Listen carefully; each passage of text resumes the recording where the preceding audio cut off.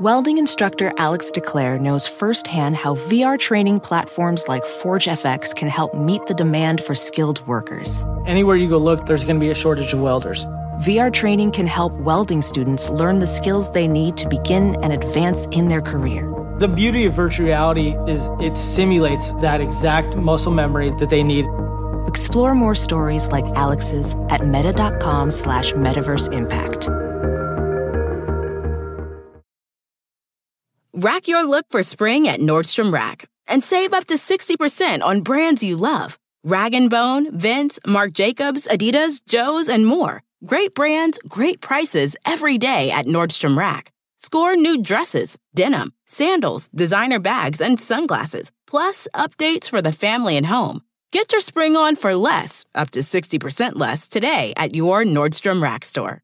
What will you find? This program is sponsored by the Kavli Foundation, based in Los Angeles, California. The Kavli Foundation is dedicated to advancing science for the benefit of humanity.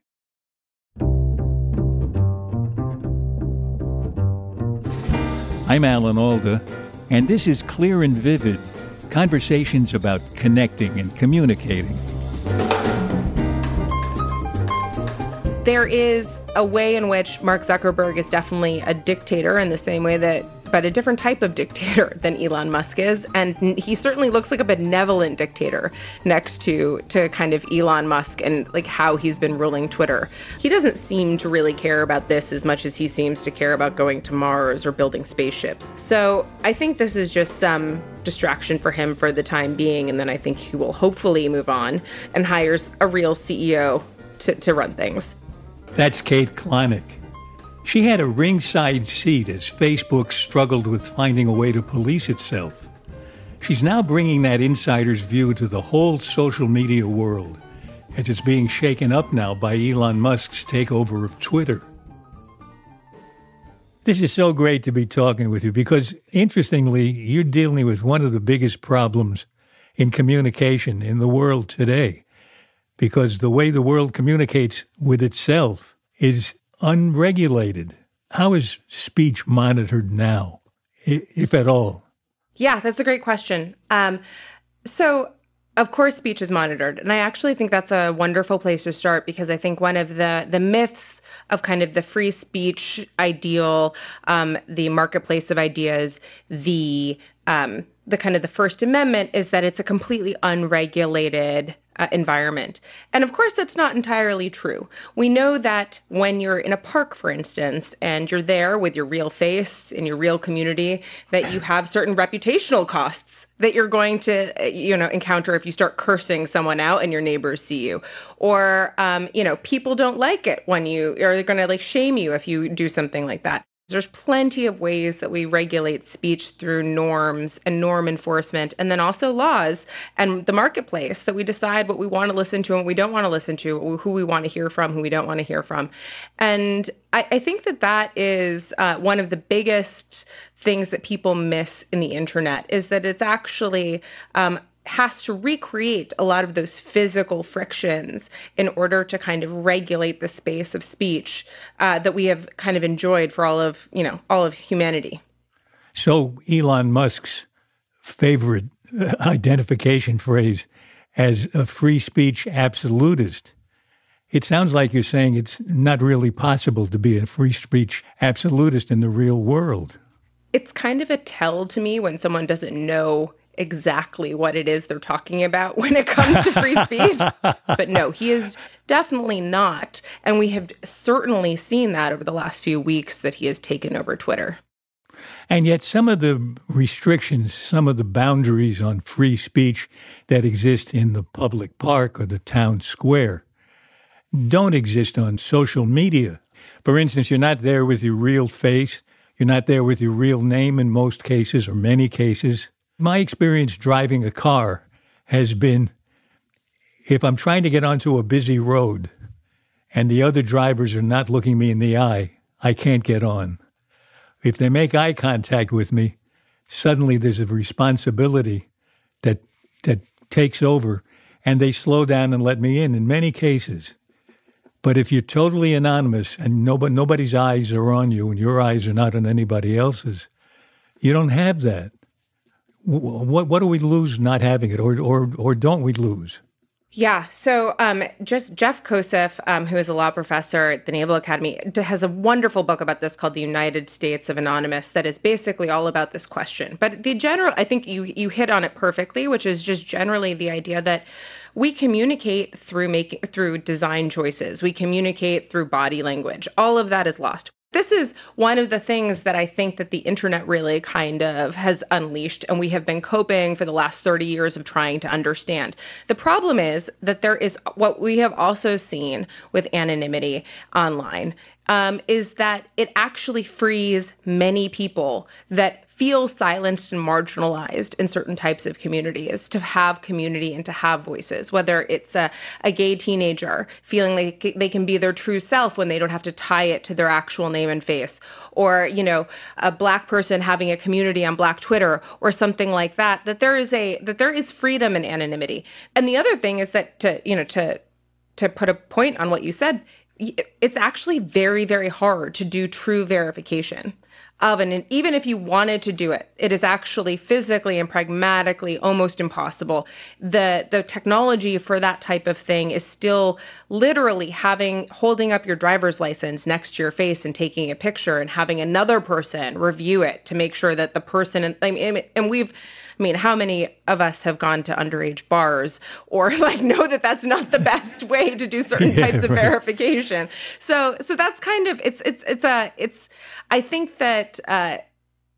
it's a hard question to solve. The number of people that have to be hired to examine all the posts sounds impossible to really make it happen. 3 billion users on Facebook. How many posts a day does that mean? 500 million, 1 billion, 2 billion? I don't know. And 15,000 people may be trying to accomplish oversight. It doesn't sound possible. And yet, you got thrown off Twitter. How did that happen? Yeah, it's really, that was a funny day because, you're an expert in online speech governance and content moderation. And all of a sudden you realize that you've been banned from Twitter and Facebook. And I had a lot of people I knew at the companies because I do my research in this area. So I could shake a few trees and get back on. I'm sure you could contact a few people if you're a verified account and shake a few trees if you got banned. But it basically on the contrary, I didn't get banned. Did you get banned from Twitter? I didn't get banned. It wasn't quite that bad. But I posted a short video, 30 seconds or so, of me and Anthony Fauci talking about getting more people vaccinated. And I made the suggestion to him that the best ambassadors are people getting vaccinated if they could take pictures of it that their friends would see and they could describe the experience to them. They could be good ambassadors. Instead of selfies, I called them vaxies. Kind of a terminally cute term.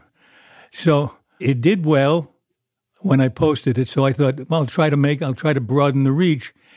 And I made it an ad. The ad got bounced.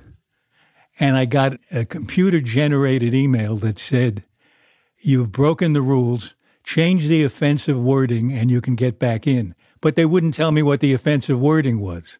And I asked them 3 times, ending with, can I speak to a human? But the machine wasn't programmed to read that sentence. Yeah. So, as you know, these platforms have arguably their own First Amendment rights, but they are private platforms that you can make whatever rules you want. So if they want to make a rule that you can't use the word vaccination in an ad, or Fauci, I don't know what they thought was objectionable. Or what it was, they can make that rule. People get stuck in Twitter purgatory all the time. And one of the things that I get really depressed about is a lot of times it's people that have no leverage and no power in the real world, which is actually just kind of is the internet is just one extension of that. But it's kids who are going to be high school football recruits in Texas, and you have to have an Instagram page now, or you have to have a whole Twitter profile to be able to get recruited and get a scholarship and go to school. Someone flags your account erroneously, and your account gets erroneously taken down, either for malicious reasons or accidentally.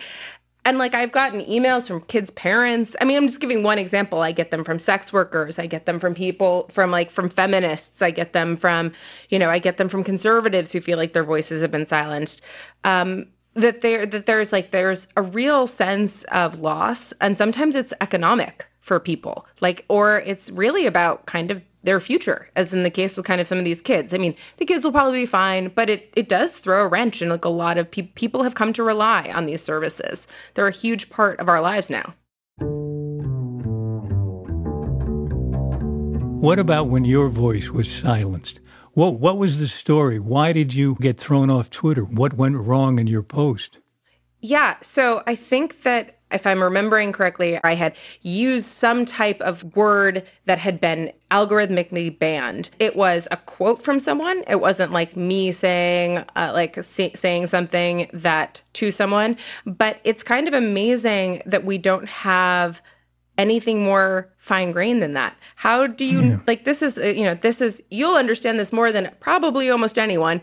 It's hard to know what is serious and what is sarcastic or what is humor. Or what is merely ironic. Oh, totally. And what's stated for a political purpose. There's so much intentionality and tone in speech. And humor is incredibly based on our ability to basically slightly change the tone or to not purposefully identify that we're making a joke. You would kind of ruin a lot of jokes if you said, this is a joke at the offset. And so how you allow for the full range of human expression while stopping things like death threats ends up sounding very, very simple out of the box. Like, we'll just not allow death threats.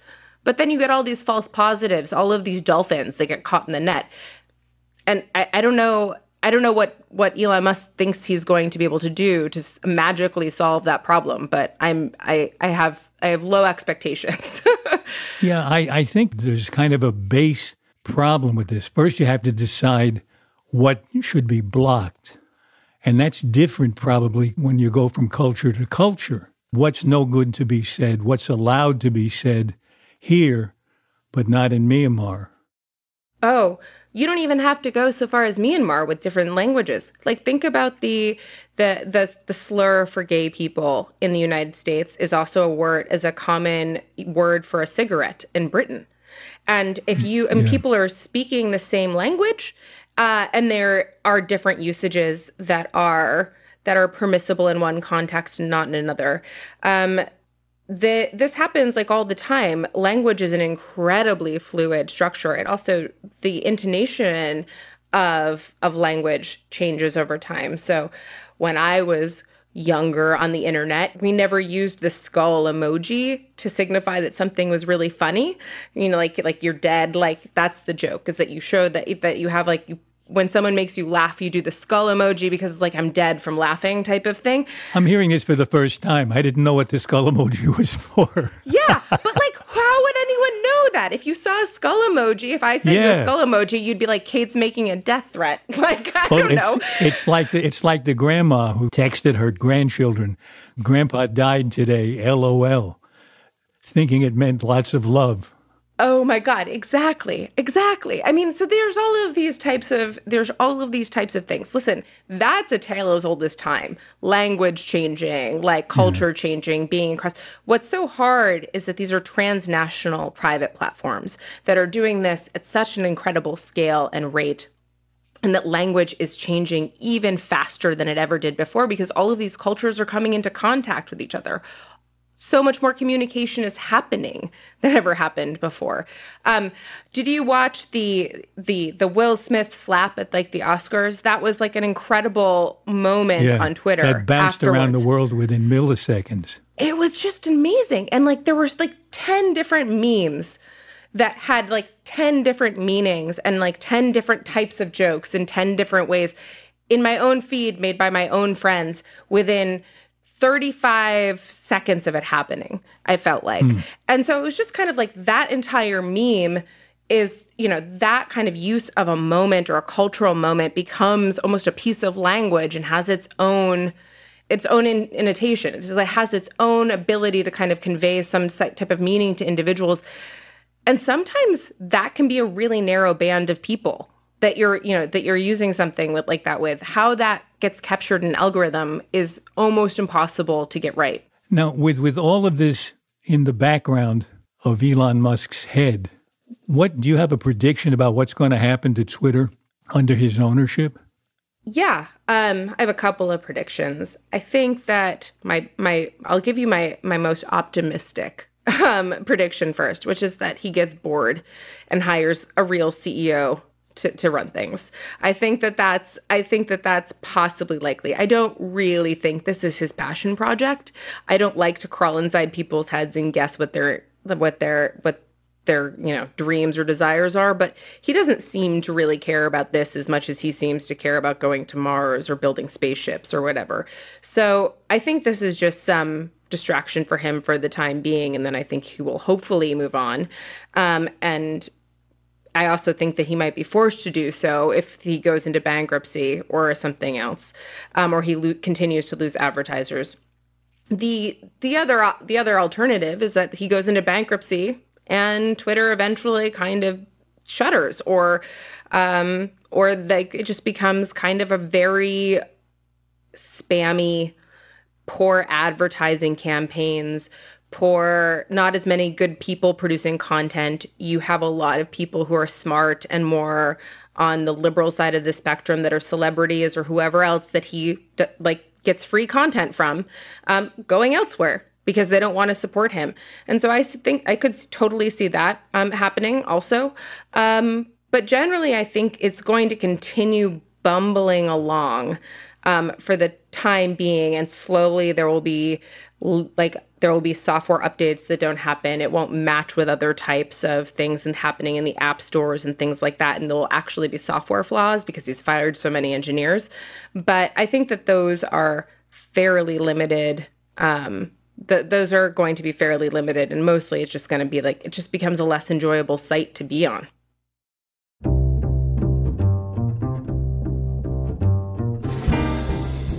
When we come back from our break, I ask Kate Klonick what can be done about one of my big worries, the tendency of social media to drive us all into silos, cutting us off from other opinions and deepening the divisions between us. This program is sponsored by the Kavli Foundation, dedicated to advancing science for the benefit of humanity.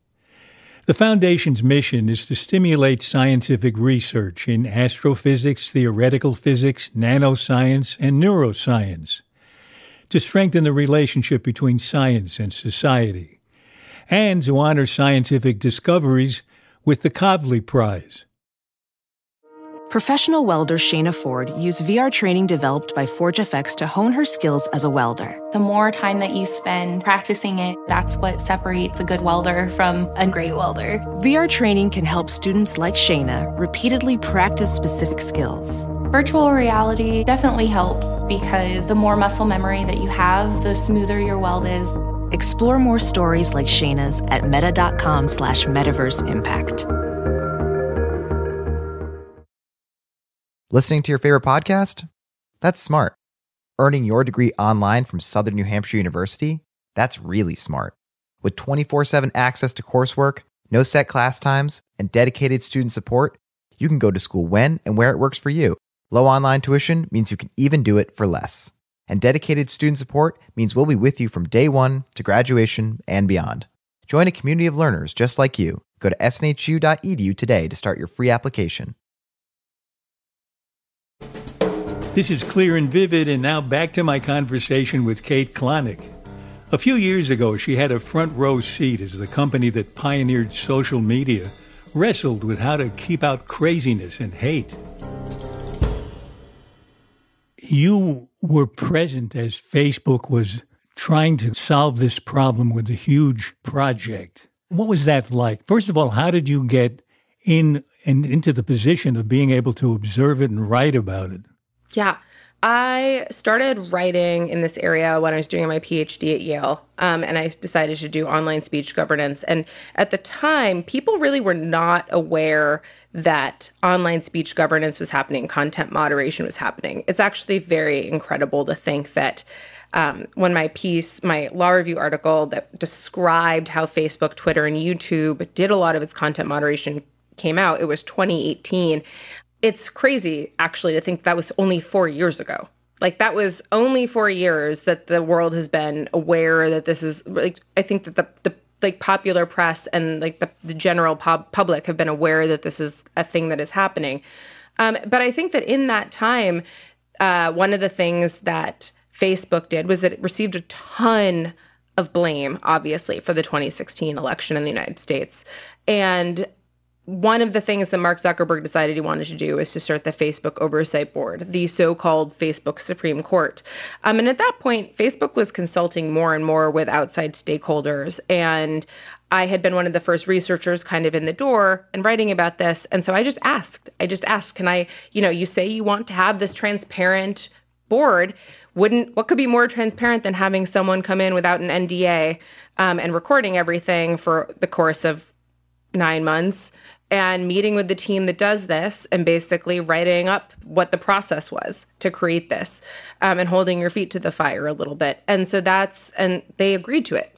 And so I didn't get paid by them, or I've never taken any money from tech companies. But I spent 9 months basically interviewing all of the people involved in observing the process, basically as a rapporteur, and then writing about it for the Yale Law Journal and the New Yorker. And it was fascinating. There is a way in which Mark Zuckerberg is definitely a dictator in the same way but a different type of dictator than Elon Musk is. And he certainly looks like a benevolent dictator next to kind of Elon Musk and like how he's been ruling Twitter. And so I don't know how we're ever going to solve that dictatorial problem, but the Oversight Board was trying to kind of open the door to kind of creating different kind of branches of governance in online speech platforms. They invited people from all over the world so they could have a variety of viewpoints. Yep. Did that turn out to be a profitable discussion? Were they able to collaborate, or were there just a cacophony of viewpoints? Yeah, there was both. It was actually fascinating to be at all the different regional discussions, and they did really vary by region. Europe was just so angry at Facebook and just spent the whole time kind of yelling at them. Everyone in New York just wanted to talk about themselves and like their own experience with the platform. So like I was like, wow, this is like the most New York, the most New York thing ever. One of my favorite moments was there was a room full of people from all walks of life, and they were talking about, they asked the group who should be on the board, who should serve on this board. And like the international human rights lawyers were like, well, obviously it should just be international human rights lawyers. And then like everyone who wasn't a lawyer was like, anyone but lawyers, don't make this board full of lawyers. And like journalists were like, it should just all be journalists. And it was a fascinating study in how an institution gets developed and how the people in the room and the people in the room matter. And so obviously you can't get a huge swath, but I would say that there was, it was also very interesting how self-interested people are. And it was that part of it was like a little predictable, but I think that people balanced it out pretty well.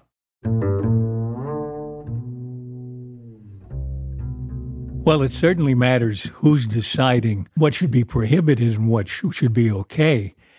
But even if you just leave it up to the people themselves, the consumers themselves, my worry is that it leads to more siloing, that people will only hear from the person on the soapbox that they want to listen to, and they don't get to wander around the public square within earshot of other soapboxes and other opinions.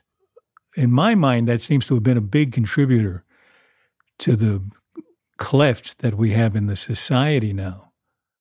Yeah, I think that one of the things that people have come to blame online platforms, speech platforms for, is this ad-based revenue model. But to your point, I want to contrast that with what like the opposite of that would be, which is essentially a paid subscription model or something like that. And paid subscription models are typically smaller, and you don't pay for something that's going to force you to see things that you don't really want to see. Just like, I don't know, I wouldn't pay, or that you're not interested in. So like, I wouldn't pay for, I would pay for Popular Mechanics, but I wouldn't pay for Town and Country magazine, right? And being in those subscription models would mean that I never get exposed to like something interesting that happens in Town and Country magazine. And that is a model of siloing that has always existed. One of the ways that a general open space, like a public forum, gets funded is through advertising revenue, by basically building in your presence there into how that site is funded and not making it tethered to certain types of silos. So I actually, one of the things that I think is undervalued about ad revenue models is that they have this democratizing effect. And you see this actually, newspapers do such an interesting job with this by matching having advertising and having this kind of subscription model where you have like the banker can have a $15 a month delivered at his door subscription. He also has to see ads. But, the bootblack can buy for 15 cents a newspaper on the corner if he sees something that he wants to read or something like that. So it's actually kind of that type of having a mix of those models is really, is I think actually key towards getting away from this siloed culture. And I think that you're right. We should be afraid of kind of people just like, especially if Musk tries to take this subscription only, there probably a lot of voices are not going to want to pay for the type of model that he's purporting, and we'll lose the public space that we've had because of an ad revenue model. I guess I'm basing part of my fear on the fact that I tend to be fed things to look at based on what I've looked at before. I get politically loaded offers to look at videos on my iPhone that I know are not coming to the person next door. They're coming to me because I've looked at something like that, but nothing as extreme as that, by the way. They're taking me several steps more into more extreme worlds because they think that's what I'll go for. Now, I don't know if that's a subscription model or an advertising model that's doing that, but some choice is being made for me about what to look at by an algorithm. And I find that scary and spooky. Yeah, I think a lot of people find that scary and spooky. And I think that there could be more transparency about how you could basically see other people's, what other people's feeds look like. I'm curious, does it ever happen that you see something that you like and that you don't follow the person, or you don't know how it showed up in your feed, but you like it, and that's something that or it makes you think a little bit more about something, just as you kind of get the opposite? I mostly notice more extreme examples of what I generally am interested in, so that I'm invited to go even further, deeper into the silo. Yeah, I think that that's right. I think that there is obviously a push towards certain types of content and more extreme content. There has been research recently suggesting that that's actually happens slightly less than we think that it does. Josh Tucker at NYU has done a bunch of research on this, it shows that essentially like YouTube actually pushes, even though a lot of people think that YouTube pushes you towards more extremist types of content, it actually kind of pushes people towards the middle, which actually makes sense if you consider that advertisers don't want their ads served next to very, very extremist content because it's bad for brand safety. And so like having people view kind of milquetoast content is actually sometimes better for advertising and advertising revenue than others, but it's not as engaging as the extreme stuff. So it's this constant balance back and forth, and you want people to be engaged, but you don't want them to be so outraged or so depressed that they sign off the platform, right? And so this is like a very gentle kind of, it is quite the difficult job that these platforms have signed themselves up for, to try to figure out exactly how to curate these feeds for individuals without insulting them, but while making them want to stick around and read more. And I think that I'm probably your experience is very common. Well, what was the outcome of the Facebook or Meta project to try to accomplish this? Did they make headway? Yeah. So eventually, Meta, but then Facebook, appointed an oversight board, and it has been making decisions. It basically, very much like the Supreme Court of the United States, gets a number of appeals that get lodged to it, and then kind of calls from that, and decides certain cases that they want to make decisions on, and then writes decisions and solicits feedback from outside stakeholder groups, and then writes decisions. And then those are not binding on Facebook, but now they take that signal from the board and they say, we're probably going to create a new kind of rule around this, a new way of doing things, put this to work, make sure that like this is going to be part of our policy going forward. Because the other thing that you should remember is like, it's not great PR for Facebook to constantly be in charge of this. Every time someone is mad that their speech came down or somebody else's speech stayed up, they're mad at Facebook. And that's really bad for Facebook's brand. And so the idea that essentially they can kick this over to the oversight board, get a signal from them, and then they can, and that the oversight board has a slightly more legitimate process, or at least some process that they can then make decisions from. That is, I think, probably a win in a lot of ways for Facebook. So I've read that you've opened an account on another social media platform called Mastodon. How does that match up? Yeah, it's for old fogies. No, it's why do you say that? Oh, just because mastodons are like this extinct creature, but yeah, but no, but it is what's called part of the Fediverse, which is a type of social media site that is run on individual servers and basically allows kind of more fine-grained curation of who you follow. And there is no algorithm; things populate chronologically in her feed, depending on how people say them. And in fact, it can feel a bit like a fire hose if you follow too many people, because you're just constantly getting updates on all of these different people saying things. So it doesn't have kind of the legibility, and it also doesn't have the ability to basically prompt you to follow people. It's very hard there's no directory at Mastodon, essentially. So it's very hard to just like type in someone's name and find them. And so you have to kind of, it's not as foolproof, and it is not as user-friendly an alternative by any means to Twitter. And I don't expect it'll be the long-term solution. I suspect it is a little bit of a fail-safe. And I think that there are probably going to be new, and there's a couple that are percolating right now, but a couple new social media sites that kind of rise up to take the place of Twitter. There are so many sites that have the need to curate what's up there. Wikipedia, a whole bunch of them. Does anyone do it really well now who ought to be copied? Yeah. So this is such a great question. And one of the reasons this is such a great question is because Wikipedia, you just mentioned Wikipedia. Wikipedia's model is it's a nonprofit model.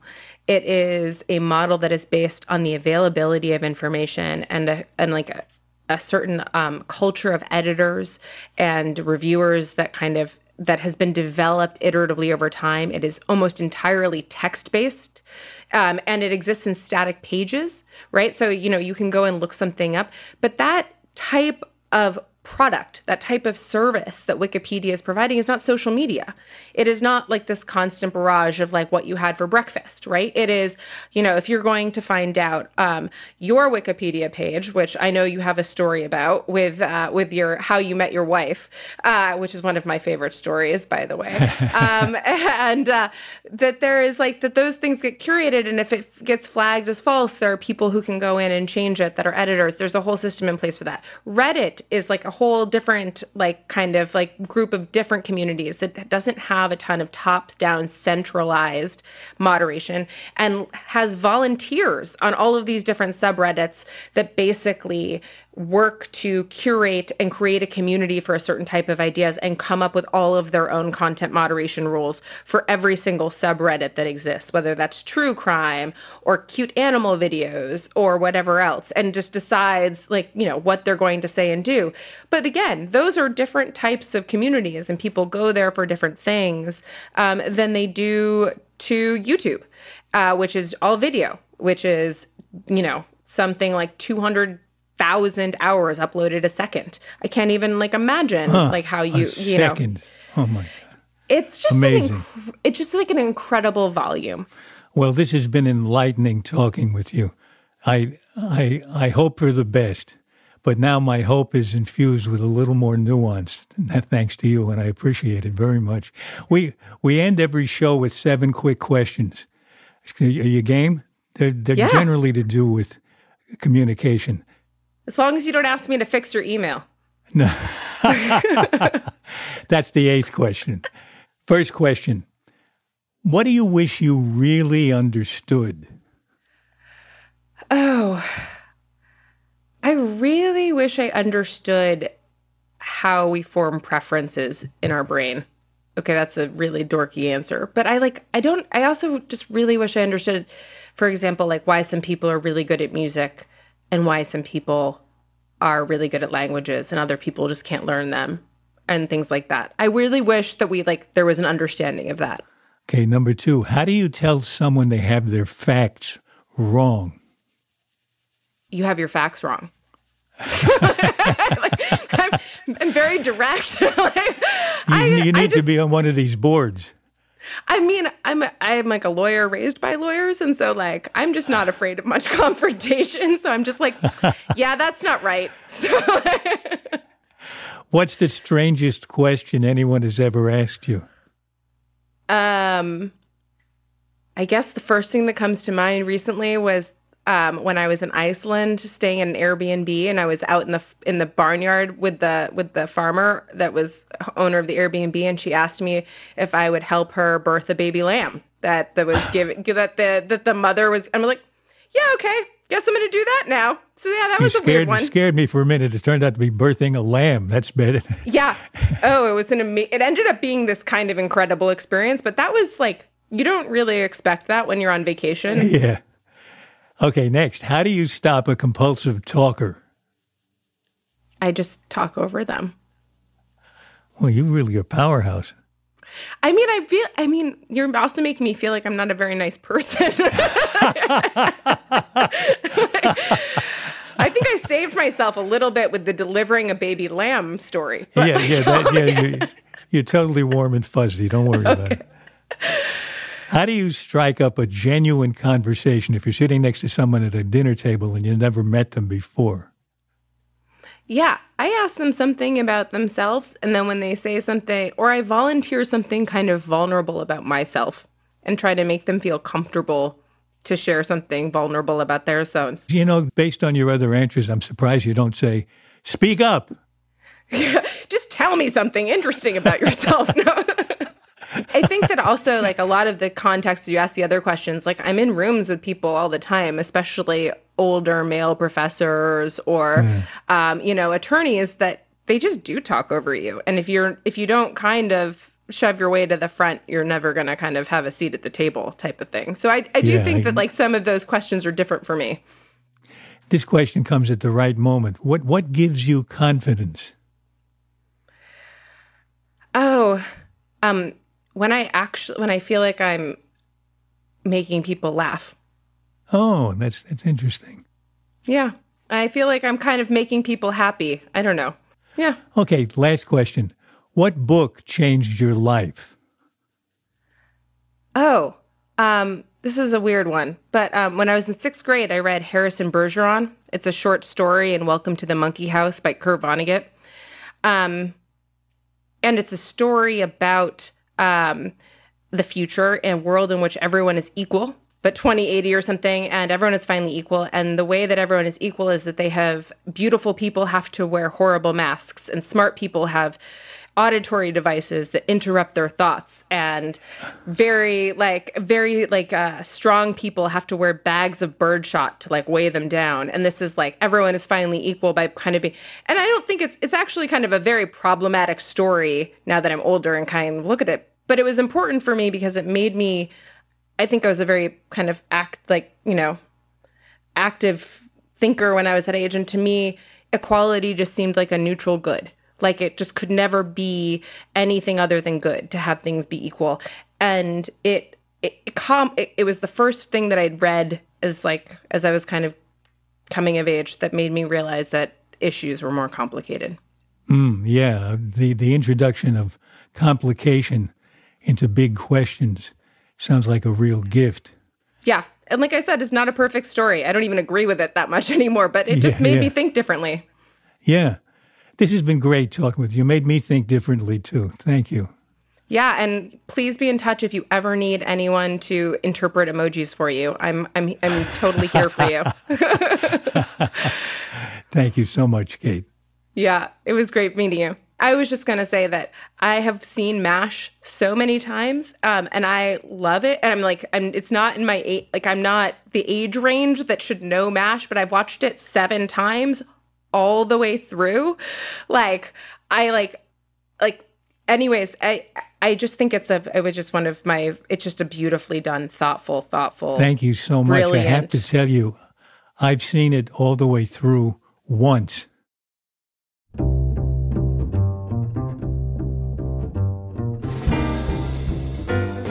This has been Clear and Vivid. At least I hope so. My thanks to the Kavli Foundation for sponsoring this episode. The Kavli Foundation is dedicated to advancing science for the benefit of humanity. Kate Klonick is an associate professor of law at St. John's University Law School. She's currently in residence at Harvard University's Rebooting Social Media Initiative. You can follow her at kate@klonick@mastodon.social. This episode was edited and produced by our executive producer, Graham Chedd, with help from our associate producer, Jean Chimay. Our publicist is Sarah Hill. Our researcher is Elizabeth O'Haney, and the sound engineer is Erica Huang. The music is courtesy of the Stefan Koenig Trio. You can subscribe to our podcast for free at Apple, Stitcher, or wherever you like to listen.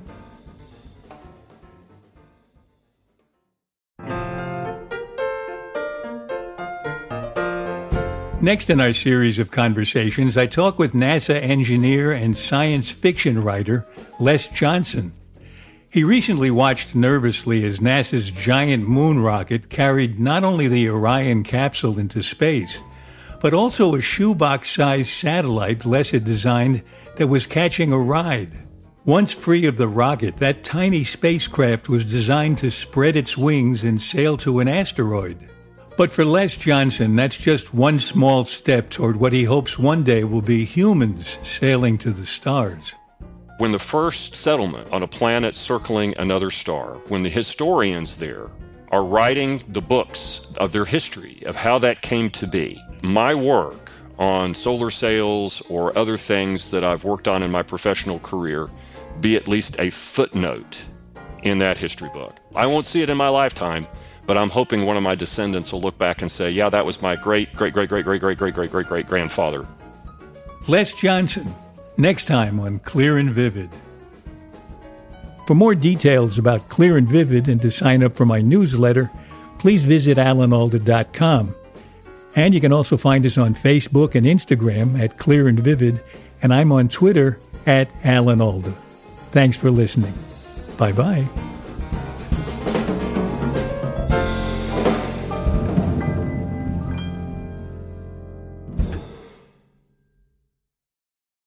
Everything's changing so fast these days, and that's a great thing. I mean, back in my day, we were lucky if we could get one video to load on our desktop computer. But now, there's the Xfinity 10G network. That means the fastest internet, with faster speeds rolling out every day, and internet that can power a house full of devices at once with ultra-low lag. So while one person streams a movie from their room, another can play video games in the basement, while another TikToks in the kitchen. It's the next generation 10G network, only from Xfinity. The future starts now. Restrictions apply. Actual speeds vary and not guaranteed.